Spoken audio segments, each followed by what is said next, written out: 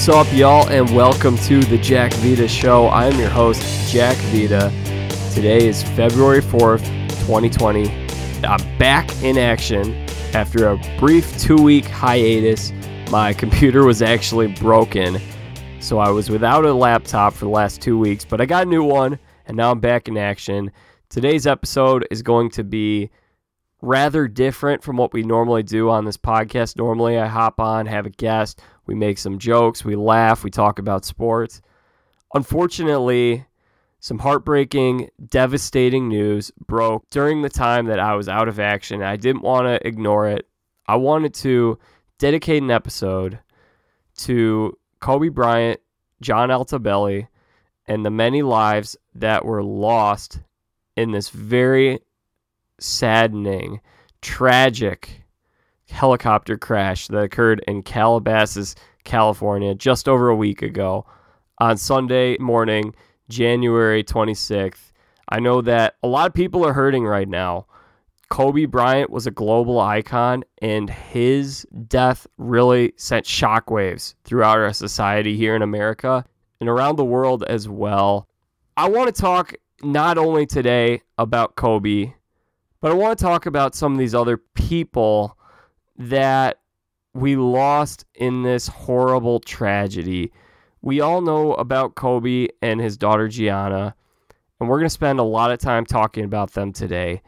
But first, I'm going to bring on my friend, Daniel Delaney, who actually played for Coach Altobelli at Orange Coast College. John Altobelli was a baseball coach for 27 years there. And my friend Dan, I'm very fortunate to have Dan in my life. He's a great friend. He spent a year with Coach Altobelli, playing for Coach Altobelli and the Orange Coast Pirates down in Santa Mesa, California. Dan joins me right now. Dan, thank you so much for joining me. First of all, I'm so sorry for your loss and everything that you and your baseball family is going through right now. How are you doing in this present moment? I'm past the point of sorrow for Alto and his family and Kobe and really everybody involved. So that's nice. But I'm just happy for this opportunity to talk about Alto, talk about who he was and what he did, and just encourage people out there to kind of be like him. And, I appreciate this opportunity, really, to talk about him. Absolutely. I appreciate you being able to come on here and to do so. Also, I should bring up, this helicopter crash did not happen very far from where you grew up, did it? Yeah, that's right. So it happened in Calabasas. I think they were even headed to Thousand Oaks, and Thousand Oaks is where I grew up. I don't think Kobe had his kind of the tournament going on when I was growing up, but not far from home at all. So that was part of the shock of it all. And what was crazy, kind of just hearing this news is when you first hear, first thing you hear is Kobe passed away, and you kind of think, oh well, that's just not real. Kobe didn't just pass in a helicopter crash, and he did, obviously, unfortunately. But I actually didn't find out about my coach, my Altobelli, until later that night. I got a text from the coach that recruited me out of OCC to Valparaiso University, which is where I'm at now, or Valparaiso, the city of Valparaiso, saying, giving condolences for losing my coach. And immediately I went, oh my gosh, he was in the helicopter with Kobe, only because I knew that, their daughters were on the same team, that Altobelli's daughter was playing ball with Kobe's daughter, and that they were, they had a good relationship, my coach and Kobe. And so it was just amazing how much of a snap decision in my mind. It was like, oh my gosh, he went down in that helicopter. And it's just, that broke my heart. Yeah. When was the last time you spoke with your coach? It's been a little while. It's probably been a year or so. But Altobelli was always a guy that you could kind of pick up, right where you left off. He was always willing to do favors as I was pursuing professional ball. He wasn't afraid to use his voice to help me in that pursuit. So that's probably the last time when I hung up my cleats, which would have been a year and a half ago. How'd you end up getting to play for him? Why don't you tell that story and what that was like? Yeah, so I started off at Fresno State. I walked onto the team there. Huge part of my personal testimony. My second year, I realized that kind of no matter what I did, I wasn't going to play. So we actually had I was a catcher. Another catcher who had just come from OCC said, "Hey, if you're going to leave, there's only one place you're going to go, and that's OCC." And he built up the program as a whole, but he especially built up Altobelli. So I talked to another coach, Coach Mack. They had me out. I hit and threw for them, and it was kind of funny. You're a Division I drop back, and they're like, "Hey, no, we still want to make sure you're a good person. You're a good guy. You know what you're doing." I just got to meet him, and that was great. But I didn't, really get my opportunity to sit down with him, until starting school at OCC. And so I credit Trent Woodward with saying, basically telling me where to go. And I don't, I wouldn't take it back at all. So you end up at OCC. I was there. I think we had 9 or maybe even 10 other dropbacks from Division I programs. I mean, this was now OCC and really the OEC as a conference in whole, the Orange Empire Conference, was just packed with talent, and that was great in itself. But yeah, OCC, we had about 9 dropbacks, so you're talking. This is a team full of guys who played Division I, guys who are just out of high school, guys who were sitting the bench, guys who, just a mishmash of college talent, all within this junior college team. And we were preseason. We were ranked number 1 in the nation. We lost the game. We lost a couple games, but then we finished the season as number 1 in the nation as well, and we won the California State Championship that year, which California is a little weird. It's the only state that kind of has its own championship, and then every other state has their championship. So, we just had such a packed team. It was a very fun year. That's so cool. So, how did Coach Altobelli impact you? I think the biggest thing that I want to get across to people is he was exactly what you wanted in a coach. He wasn't just successful off the field or on the field. He was successful off the field. He had such a big heart. And now this is something he learned. He had the humility to kind of turn, because I know in earlier in his career as a coach, I think he was a little bit more of a yeller. But by the time I got to him, he was just, he was laid back the majority of the time. He got fiery when he really needed to get fiery. He just stuck up for us as individuals. He stuck up for other coaches when they needed to be stuck up for. He just found this great balance, and and that's the on the field. And off the field, he kept the memories of some of the players.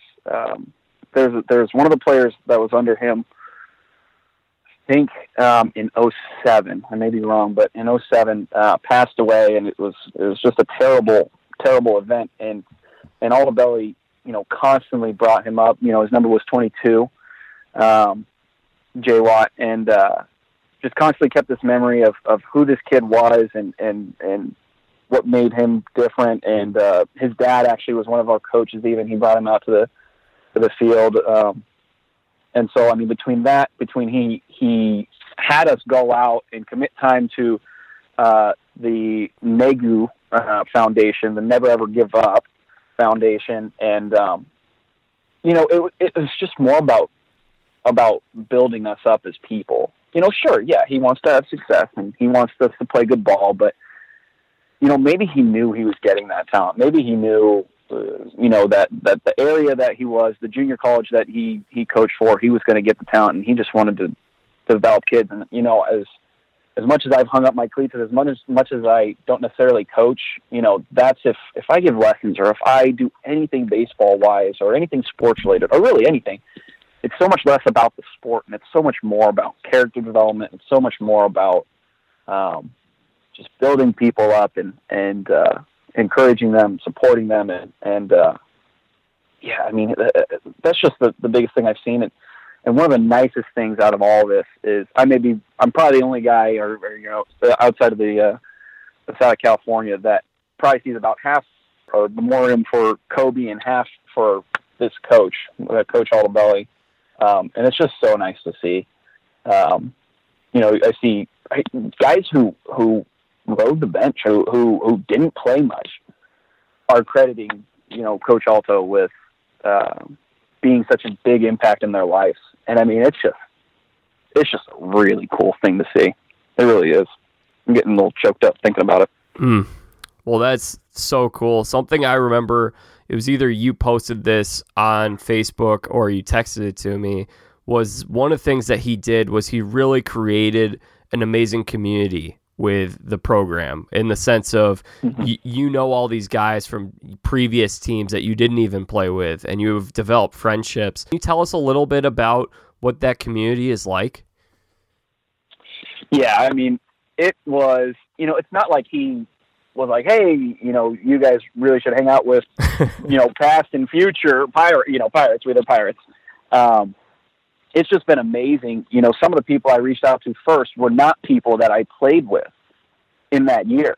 They had played for OCC prior mainly. And I mean, there's a sense of, I don't know if it's pride, but there's just a sense of, I mean, it really is a community better than really any other place I've been, where it doesn't really kind of matter who you are. Like you played at OCC, like you're just part of that family, right? And we're all really grieving right now. I mean, and the guy who's taking his spot, Coach Nate is I think going to do a fantastic job. But yeah, I mean, it really was amazing to realize, like, oh, I have friendships and I know people within the baseball community that I'm just like, oh, you played at OCC, like that's awesome. And we just be able to connect on so many different levels, whether it's inside jokes or obviously, the J Wad and the 22 and the Negu Foundation and just some of the sayings that Alto kind of instilled. I mean, it really was and is an amazing community to be a part of, where I know I could go right back to OCC and just be like, yeah, I played here in 2014, we won state, and people would know about it. They'd understand who that team was. We knew of a team who didn't even win their state championship. They're 2 years prior to us. Yeah, I think it's really an amazing thing to be a part of at the end of the day. Did you know his family at all?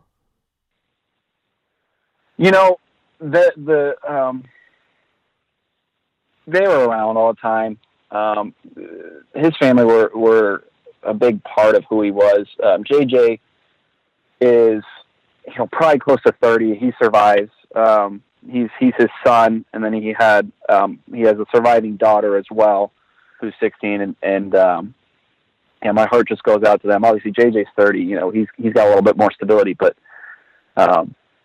leaves behind this daughter that's 16 years old and in high school. I mean, I just can't imagine that. But I mean, they were part of who Alto was by the time I got around to OCC, and man, it just kills me to think that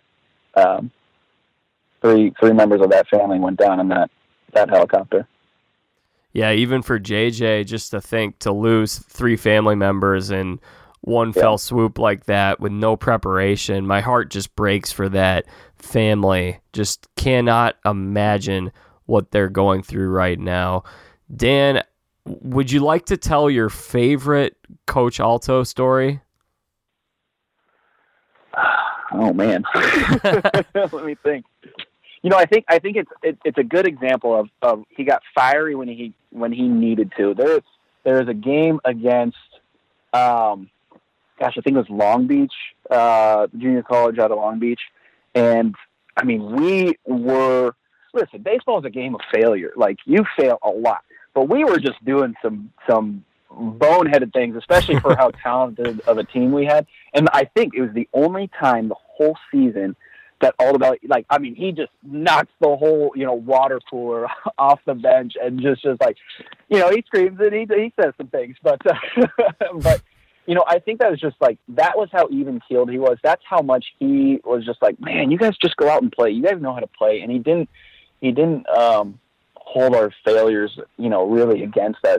But to blow up one game out of 60 plus, I mean, is pretty amazing, especially when you got other coaches that are going off every single game. And I think that's between that and just going out to the Negu Foundation and just really seeing his heart to getting all of us out there. And we packaged up some mason jars and just some care packages and just, oddly enough, those are the two things. And it's so endearing that, to be a good coach and to love properly, sometimes you got to get a little fiery, and yet you also, have a love for a foundation, have love for doing things properly and caring for people who need to be cared for. So I guess so. I gave you two when you asked for one. That's great.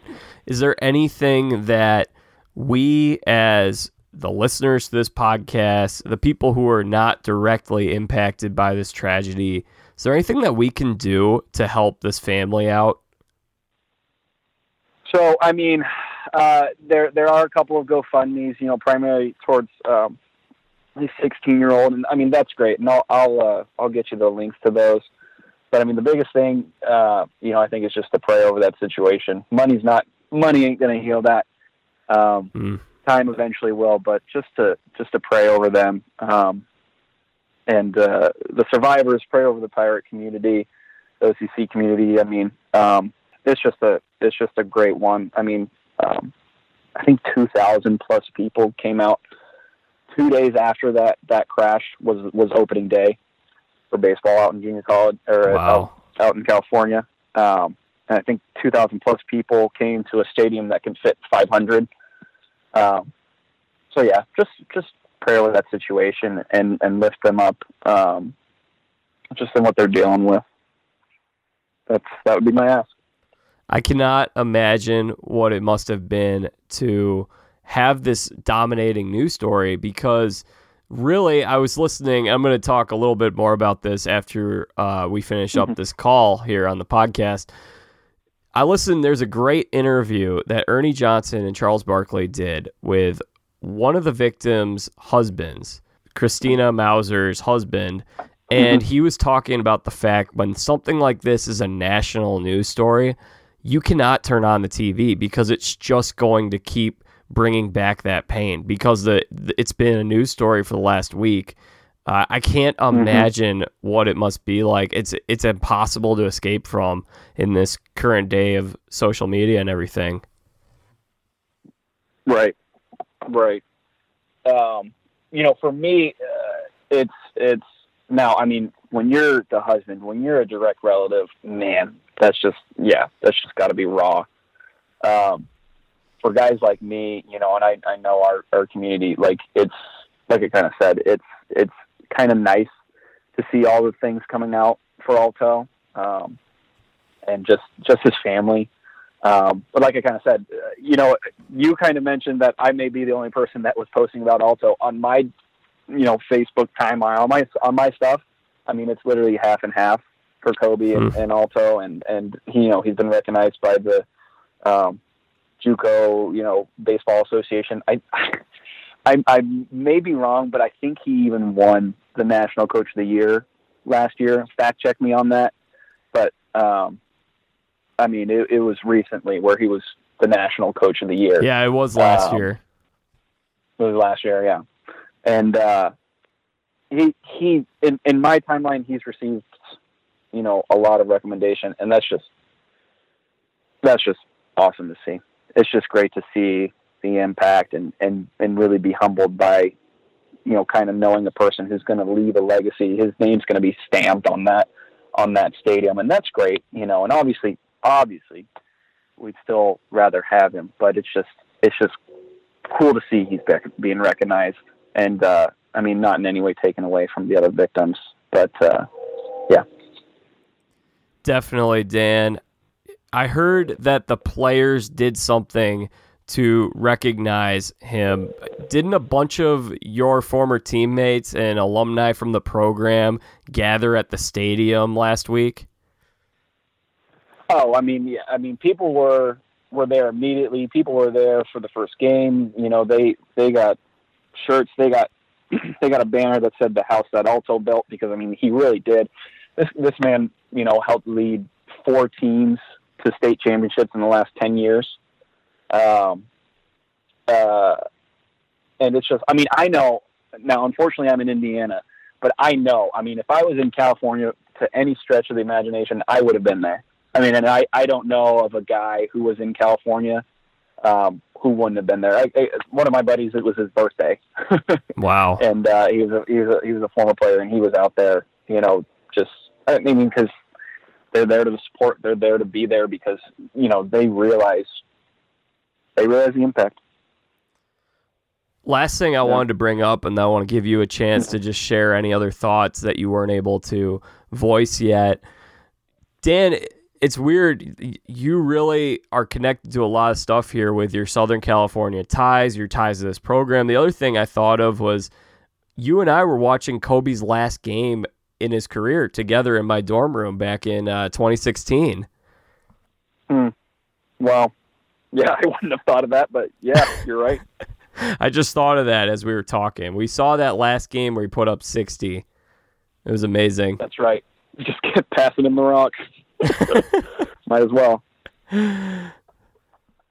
That's humbling, because I'm not the biggest basketball guy as it is. Obviously, Kobe is, but yeah, that is a nice thing to think about. Yeah. So, Dan, you got any other thoughts you want to leave us with here? Anything you wanted to bring up that you haven't been able to yet? Honestly, nothing's coming to mind. I think I've been able to kind of just express my, gratitude for being recommended to go down to OCC. It was a blast. I got a great role model as a coach, and it really sparks me to get back into the coaching world to one degree or another, and just just what a guy, and just to his family, to, you don't want to make this about one person. That was, one of 9. They're all lives lost. It's all an impact. And, it's just, one of those things that remembers, or helps you remember that, we're mortal, and, live our life the way we should. Amen to that, man. Well, thank you so much for joining me today. You're going to need to come back sometime during baseball season. Yeah, talk about a less sober topic, but no, absolutely. Whenever you want to hear my hot takes on anything, you just let me know. All right. Thank you so much, Dan. Appreciate it, brother. Thank you for giving me the opportunity. Wow, that was definitely emotional. That was very raw, and I'm so thankful that Dan was able to join me to hear more about the life of Coach John Altobelli, gone far too soon at the age of 56. He mentioned they were right about to start their season and they lost their coach. That's devastating. He went down in that helicopter with his wife, Carrie, and their daughter, Alyssa, as we mentioned on this podcast. And one of the things I wanted to do today was pay tribute and respect to the other people that lost their lives in this crash. Rightfully, we have talked about Kobe, and rightfully so. But what I don't want to be overlooked is the fact that everybody's life is valuable. Everybody's life is significant. And while we might not have known the other 7 victims besides Kobe and besides Gianna, There were 7 other people on that plane in addition to those 2. All those people had loving families. All those people were significant and left a huge impact on the world. They just might not have had the same kind of platform and stage to reach as many people as those 2 did. But let's not forget that we also lost 7 people, fathers, daughters, wives, mothers. In addition to the Altobellis and the Bryants, Sarah Chester and her daughter Peyton Chester, Christina Mauser, who was the coach of the Mamba team, and the helicopter's pilot, Ara Zobayan. Unfortunately, I do not have any ties or connections to the remainder of these people.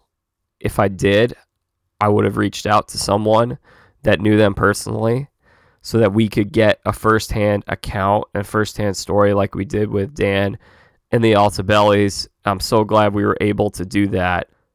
Here's what I want to recommend, and I suggested this earlier. I made a mention to this when I was talking to Dan.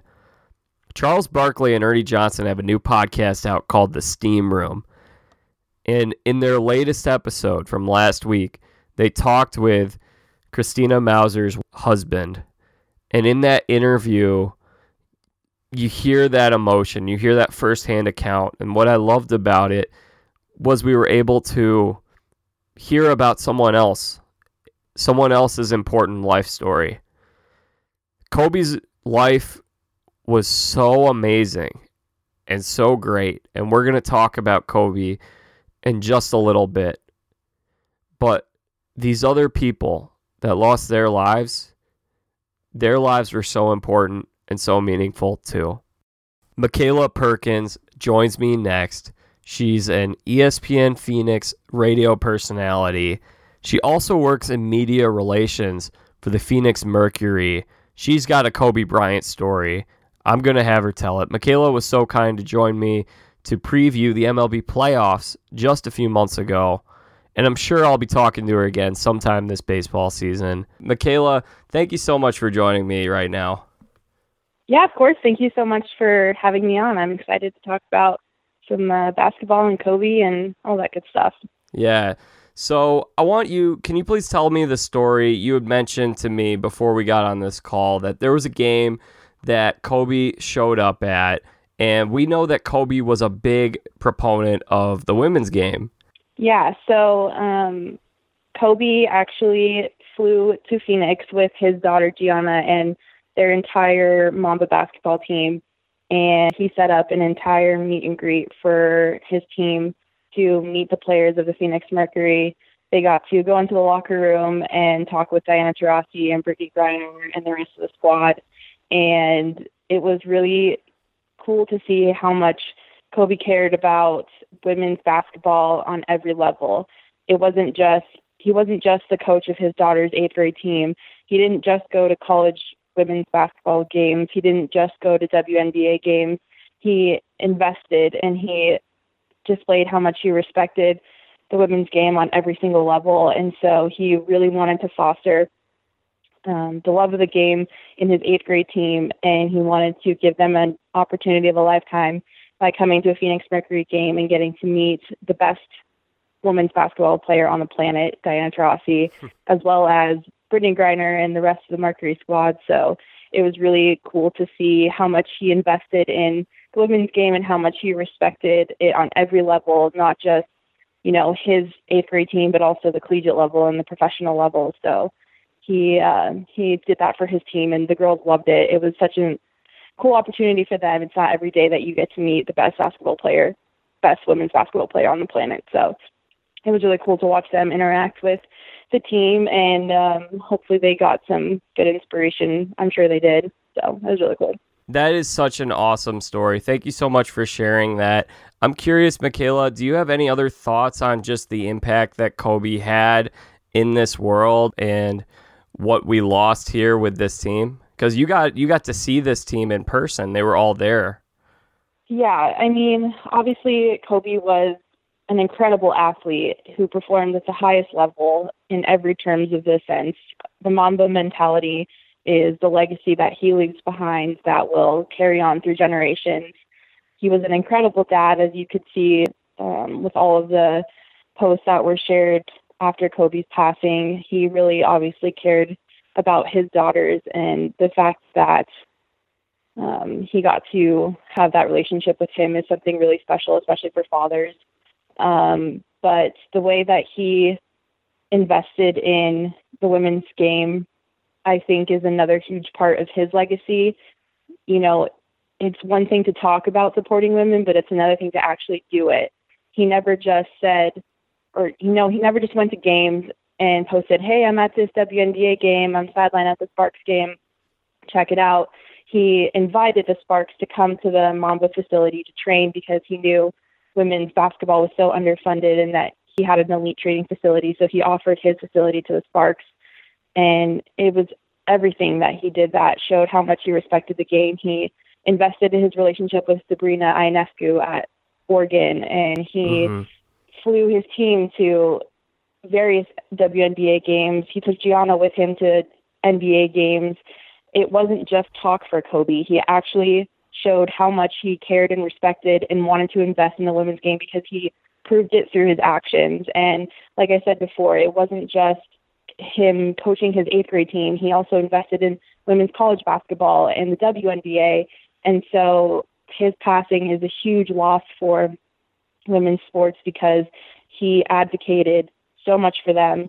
And, you know, Kobe never needed to prove that women deserved respect because that was apparent. He just made sure to be an ally, and he made sure to advocate for women's basketball in the best way possible. So Kobe's passing is tragic in many, many ways, especially considering how much he advocated for women's athletics. Absolutely. Did you get any chance to stand close to him when he was at that game? Yeah, I was around him a couple times. It was really cool just to be in his presence. You know, he exudes greatness. And so everywhere he went, people just stopped whatever they were doing to turn and just to look at him.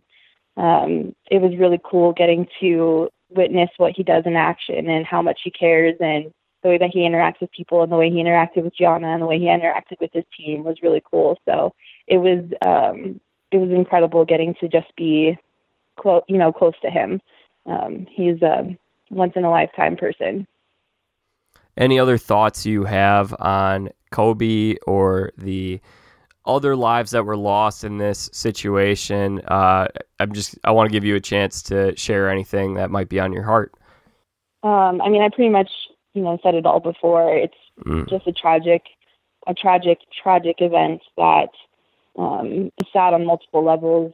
He has a wife and 3 other daughters that are mourning the loss of their father and her husband, and the Adebelli family as well. We're close with Kobe, and the baseball world lost an incredible coach. And so it's just an unfortunate situation. I can't imagine being Gianna's teammates or the other families affected by this tragedy, and it's really unfortunate. It was a sad day for me.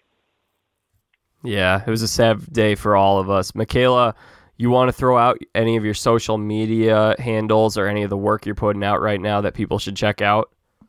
Yeah, you can follow me on Twitter at Michaela E. Perkins. That's pretty much where I focus most of my social media. So awesome. Well, be sure to have you back sometime during baseball season. Sounds good. I look forward to it. Only a week away. Well, thank you so much, Michaela. My pleasure. Thanks for having me. Very cool story there from Michaela. I'm so glad she got to experience that story, see that all firsthand, and be able to tell that story on here. I'm so glad she was able to join me. She always does a fabulous job. I'm glad she was able to make it on for a little bit. I'm going over to our next guest, the biggest Kobe Bryant fan that I know. This guy loved Kobe as much as you could love someone you don't know. The ultimate Kobe Bryant fan. He joins me right now. His name is Parker Gatewood. He competed on American Ninja Warrior. He's a huge NBA fan and college basketball in general. And he does some coaching now. Parker, I must say, when I heard this devastating news that broke last week, you were the first person I thought of. Thanks, Jack. It's it's interesting. I had a lot of people actually say that same thing. I probably had over 50 people reach out to me to see if I was okay. It was really shocking and obviously devastating news. But the amount of care and support that everyone had poured out in that time, it was cool that everyone cared so much. And it's just obviously a huge bummer, big tragedy. What drew you towards Kobe as a child? That's another thing I've been asked a lot is what was it about Kobe that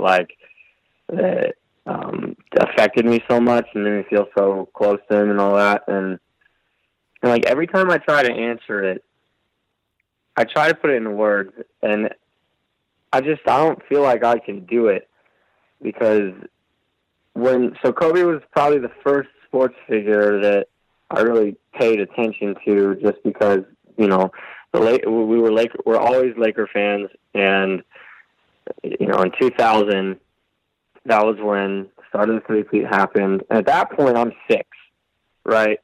So I didn't have much memory outside of being in kindergarten or whatever.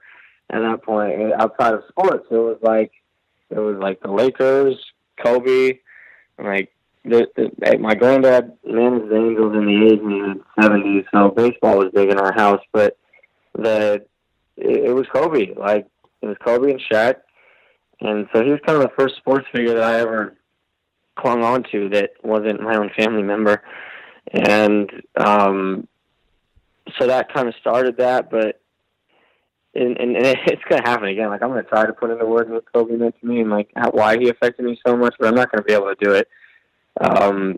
He just was so much larger than life, as everyone knew, and the way he approached working hard and just wanting to be so great. And I think the evolution of Kobe was huge too, because at the start it was kind of he wanted to be the greatest and didn't care about anything else. And then over time kind of changed into, being this mentor while still wanting to be the greatest, but still being a sensational leader. And, all the stories that you hear from players and coaches and friends and teammates and all this stuff, they're just incredible stories. We always go back to the Team USA story that trainer from Team USA told a while back, and it's a lot of stuff, man. I would spend, when we were at Valpo, there were days where I would wake up at 6 a.m. or whatever, and wouldn't have anything to do, and I would start watching Kobe highlights, and the next thing I knew, it was 4 p.m.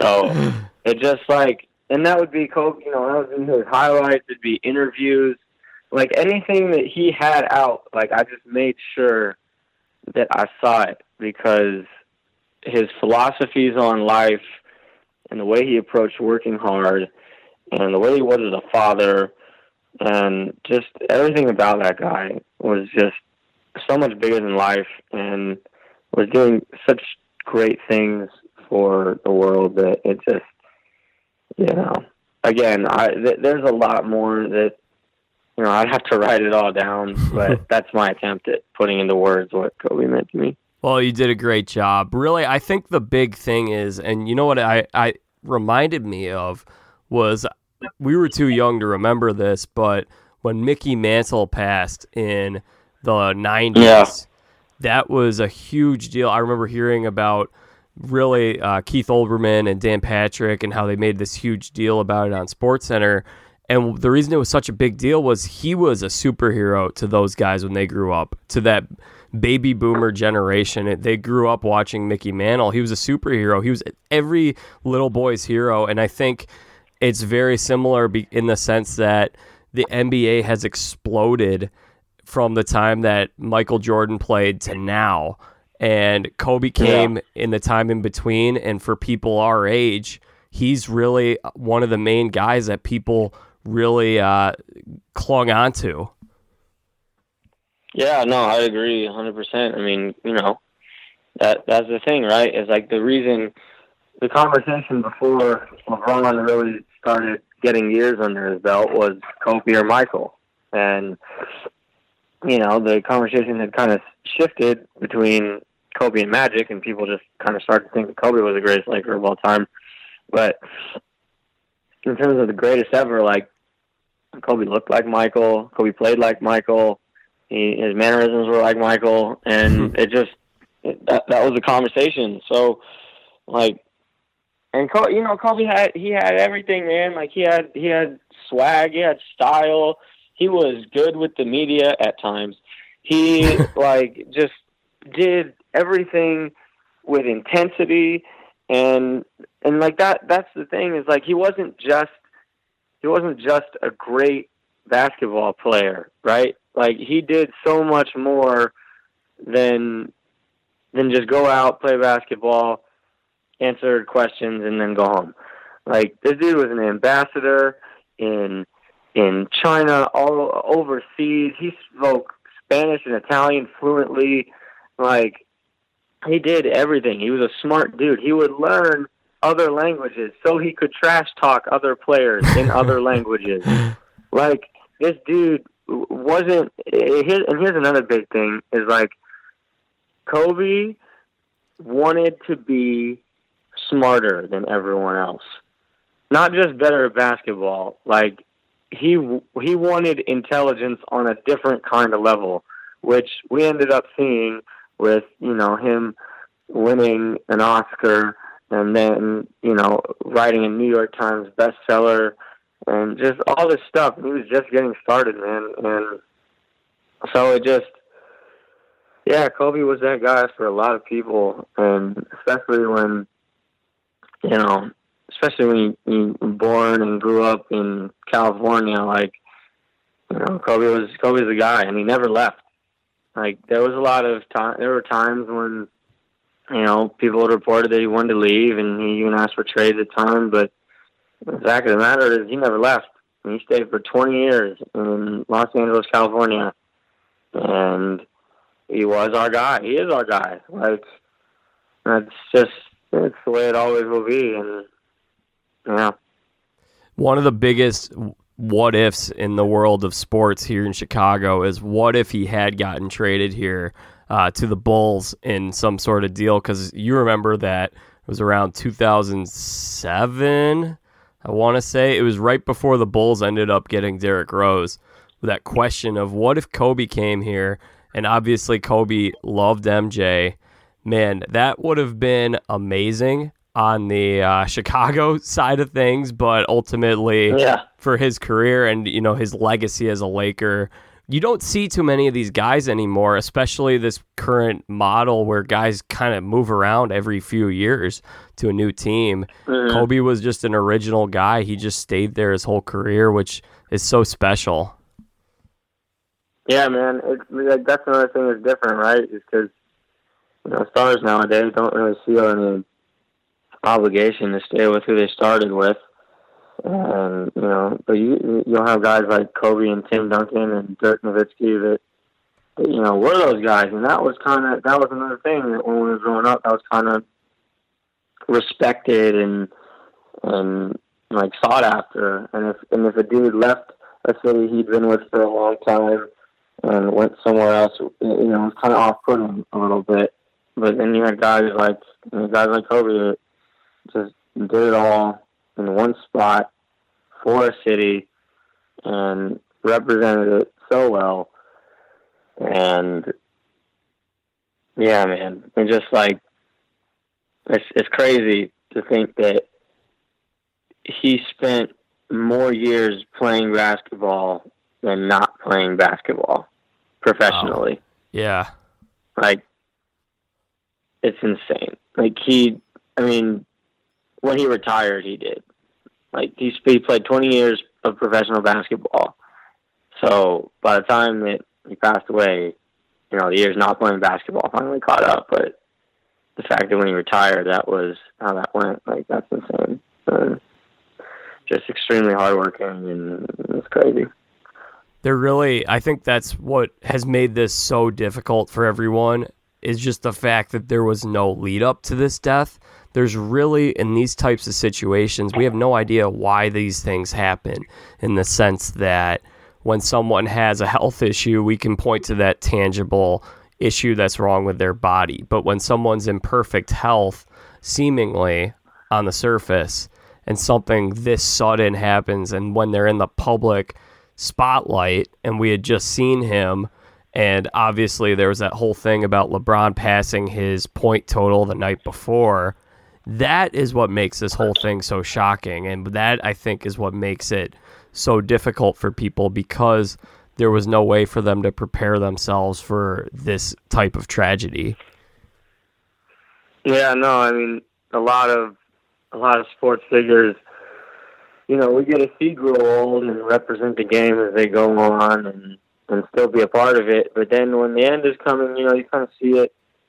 People kind of dwindle down. We kind of saw, with the passing of David Stern, there have been reports that he was, his health was declining, and then he passed away. But we could see that one coming, and same with other greats that it happened to. But yeah, Kobe was just getting started. Like, he was a tremendous coach, an insanely good visionary of just anything, storytelling. And he was one of the world's best fathers. And it's just,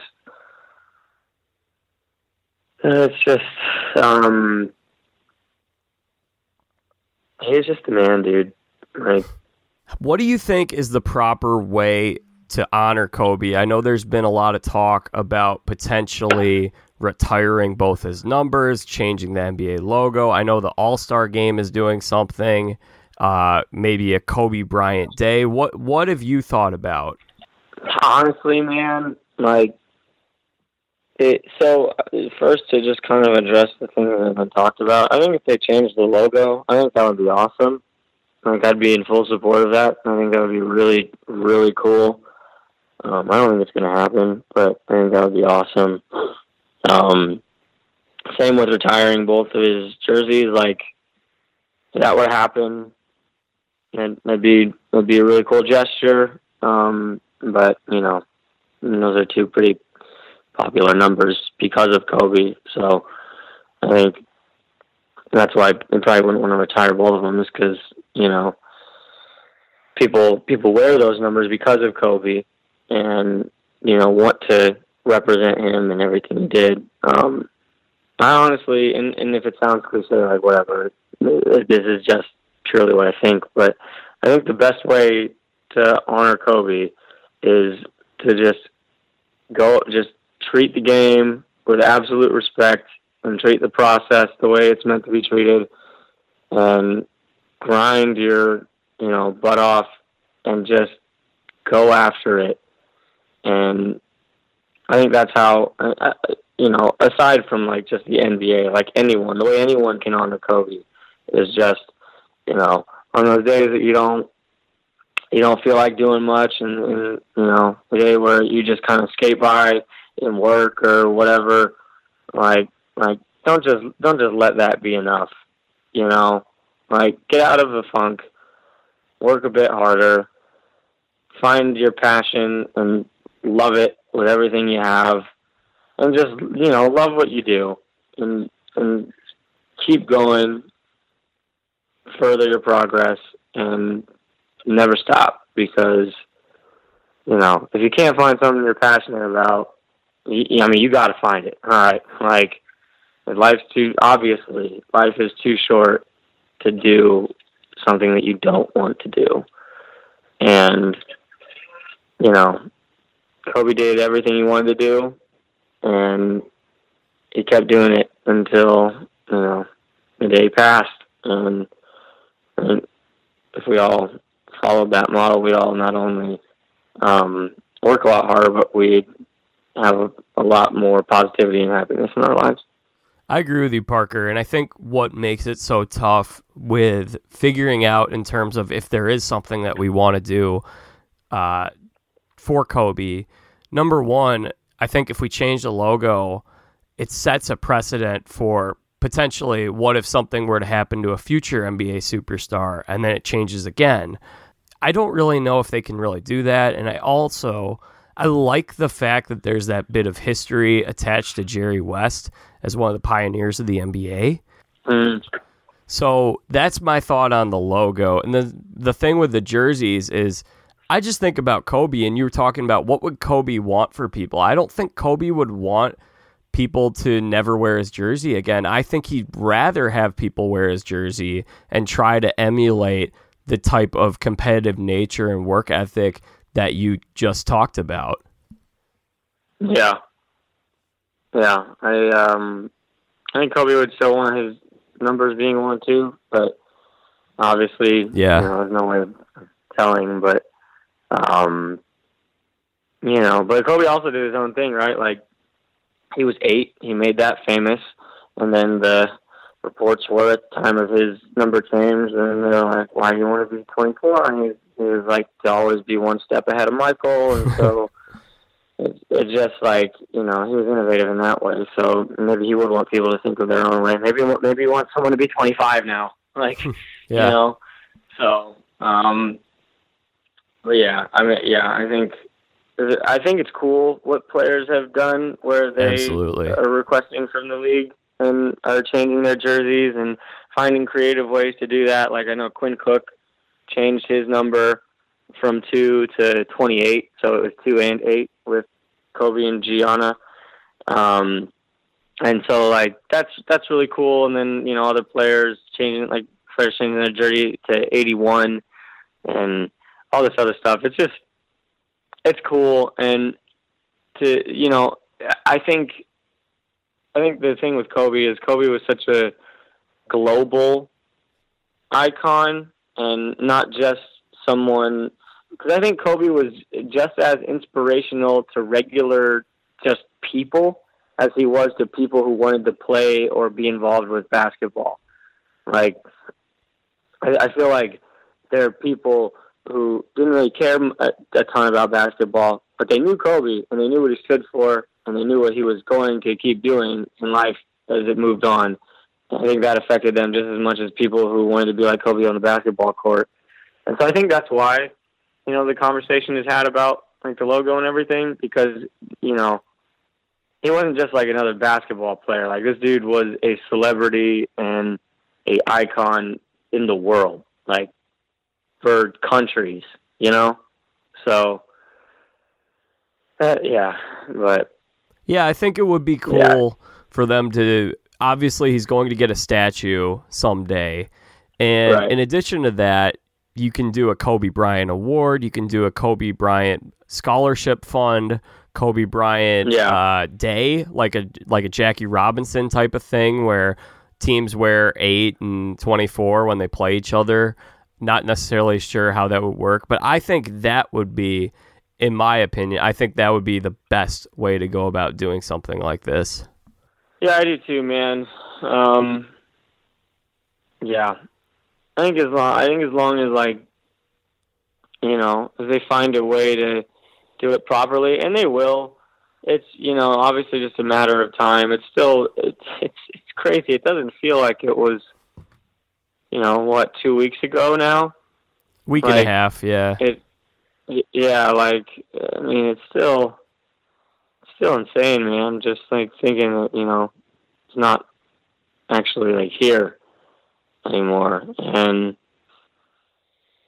so they'll figure it out with time, and the Bryant family will they'll have time, and they'll continue to the Vanessa and Kobe Bryant family fund will grow, and like it'll work out because it's a Kobe Bryant thing. Like it's gonna work out, okay?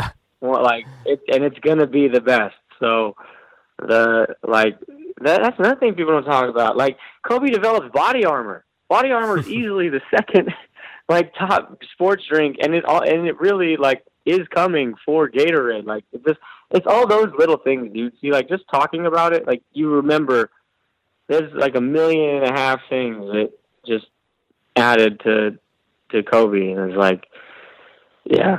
So they'll find a way. Everyone has their own way.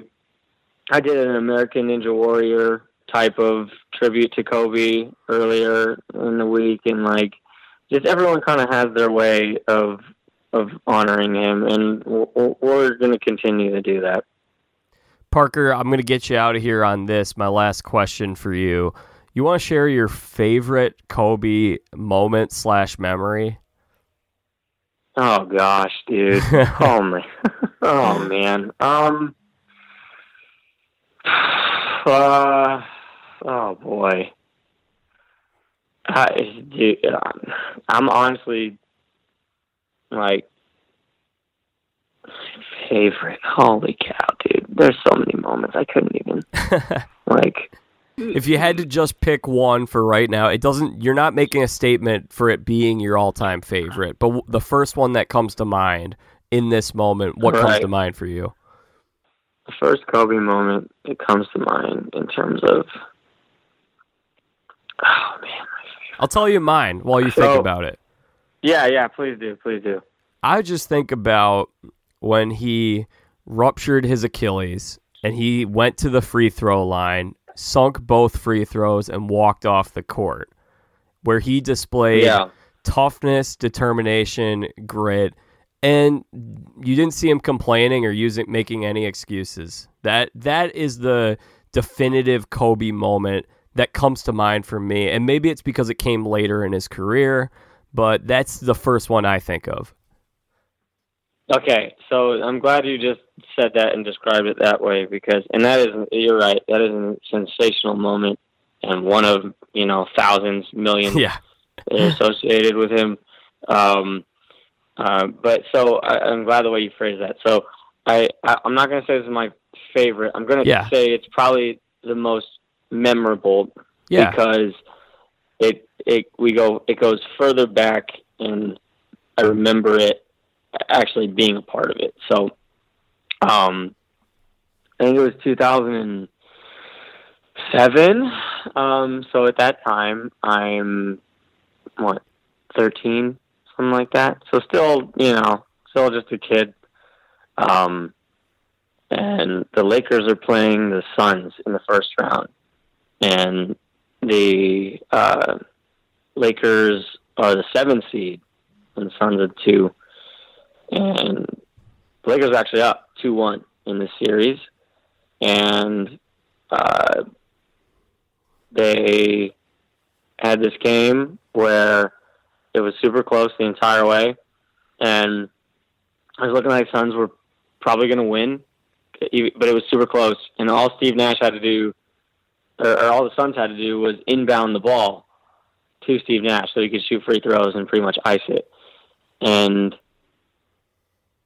they got it into Steve Nash, and then it was stolen by Smush Parker. And with time, 7 seconds left or whatever, dwindling down, and it was stolen.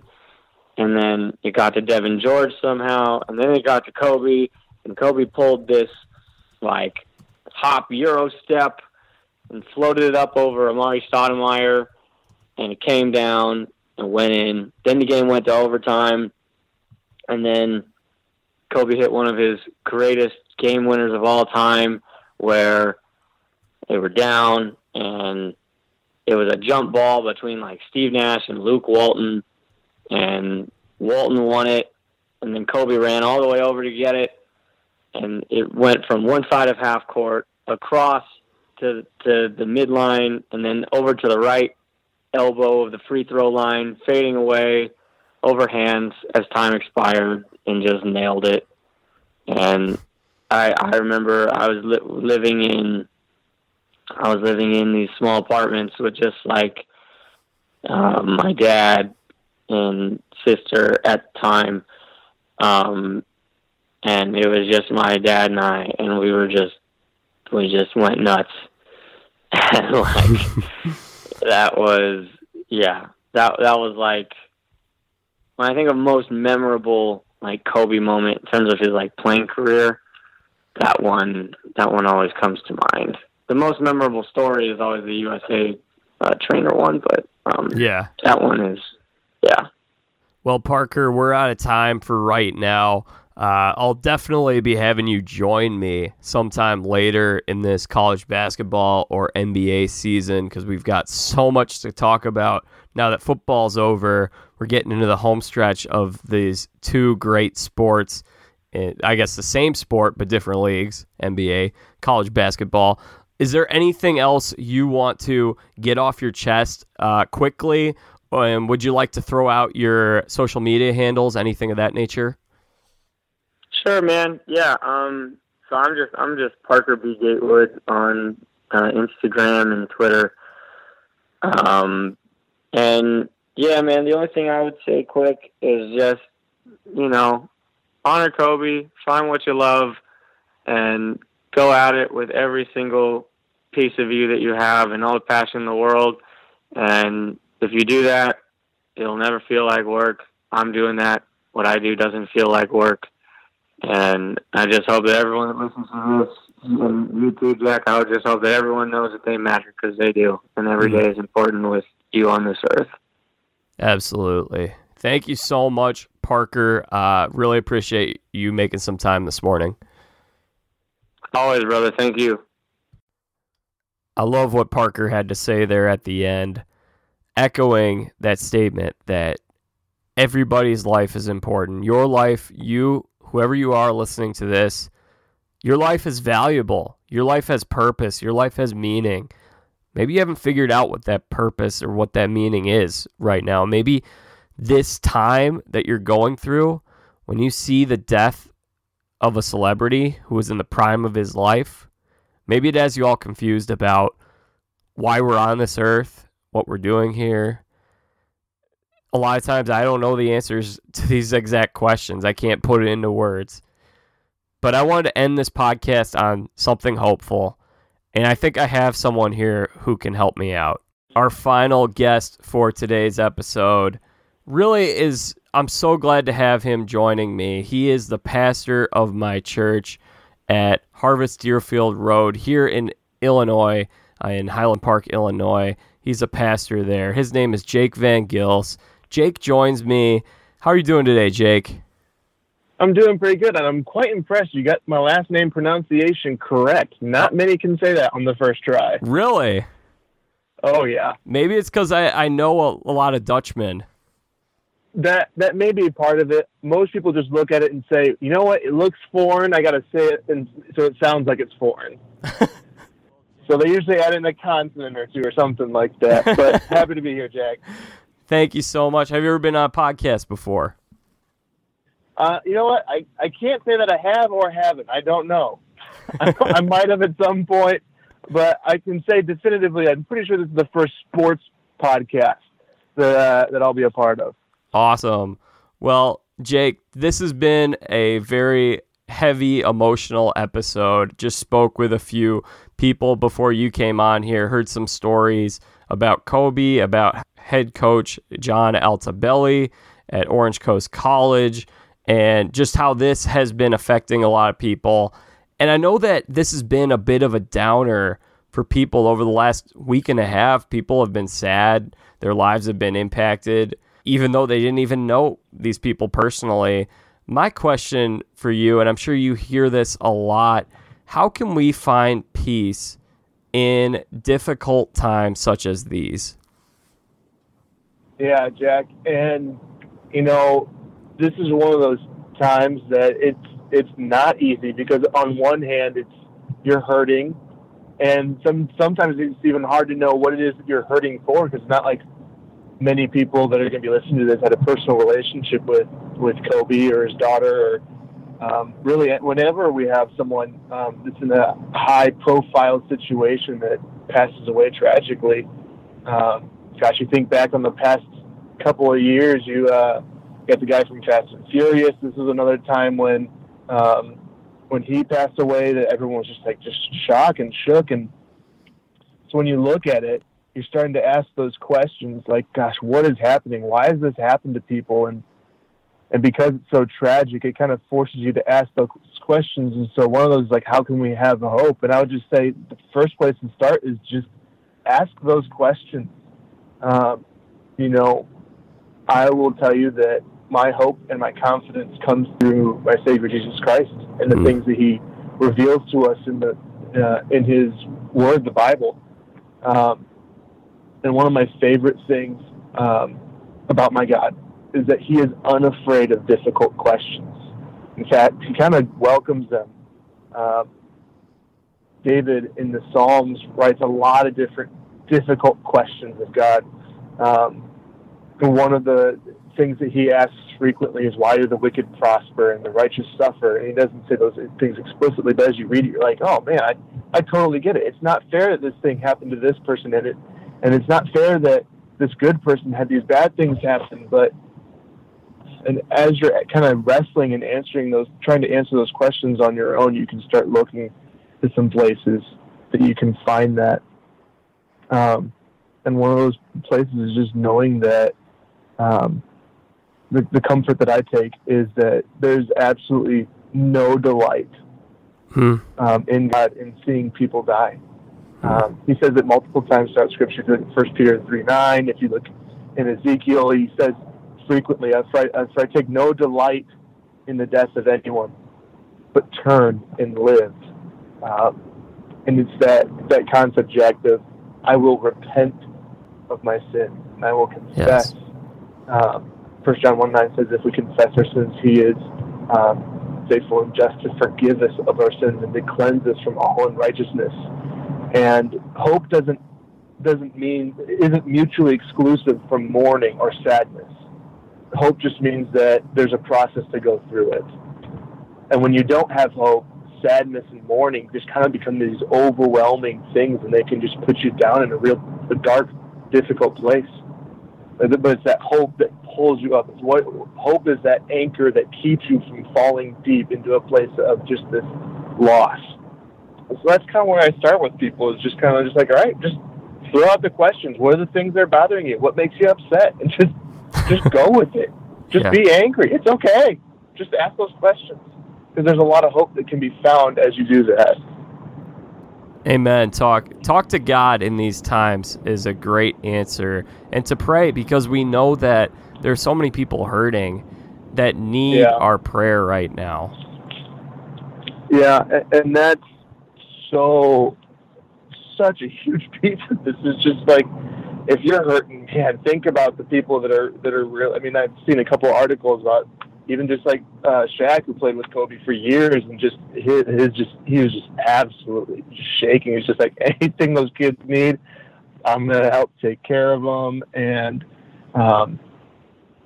for Kobe's wife and his other kids, like, this is not gonna be easy, and there's a long road ahead of them. I would just say, not only praying for them for peace, but praying that the right kind of people come alongside them and say the right thing. Because, I mean, all of us know what it's like when you're in that moment. Like, so we just had our firstborn, and the number of, like, things that people say when they're trying to be nice and trying to say nice things, and it's just like, I can see, I'm going to take that as what you were trying to say, not what you actually said. Things, words like, we're tired, he's not sleeping a whole lot, and people were just like, well, did you try this, and this, and this? And you're just like, yes. And it would have been a whole lot better if you would have just, like, sympathized and just said, man, I'm so sorry. That sounds like a lot of work. And so I would just say, pray for people that come alongside them, that just say true words of encouragement, things that help as a balm on the soul, instead of something that, just is abrasive and hurting. Amen. Yeah, I think a lot of times when people are grieving, they don't need us to say, sometimes the best thing is for us to say nothing, but to just be present, be able to listen to them, be able to talk whatever they want to talk about. It could be, they could talk about their devastation and their sorrow, or maybe they just want someone to talk about some baseball with, to try to find some enjoyment in the little things. So I am. My wife tells me I tend to over deflect pain with humor, and so sometimes I know what that's like. Where you just need something a little bit else, and just find some sort of thing to laugh at. But everybody's different, different personalities kind of cope with it in a lot of different ways. It's one of those things that's just like having good people to come alongside you. Scripture tells us that believers are called to weep with those who weep and rejoice with those who rejoice and mourn with those who mourn. And it's not a patronizing thing. It's not a pitying thing either, but it's we choose to think of ourselves less and think of others more. Philippians 2 does a really great job outlining what a believer's life is supposed to look like, and especially in light of what Jesus Christ has done for us. If he humbled himself even to the point of death on a cross, then how much easier is it for us to just take a minute and just be like, I'm so sorry that you're hurting. Is there anything I can do for you? And do you want me to just sit here? Do you want me to grab you a cup of coffee? And you'd be surprised the amount of doors that can open and the amount of hope that can give someone who's hurting.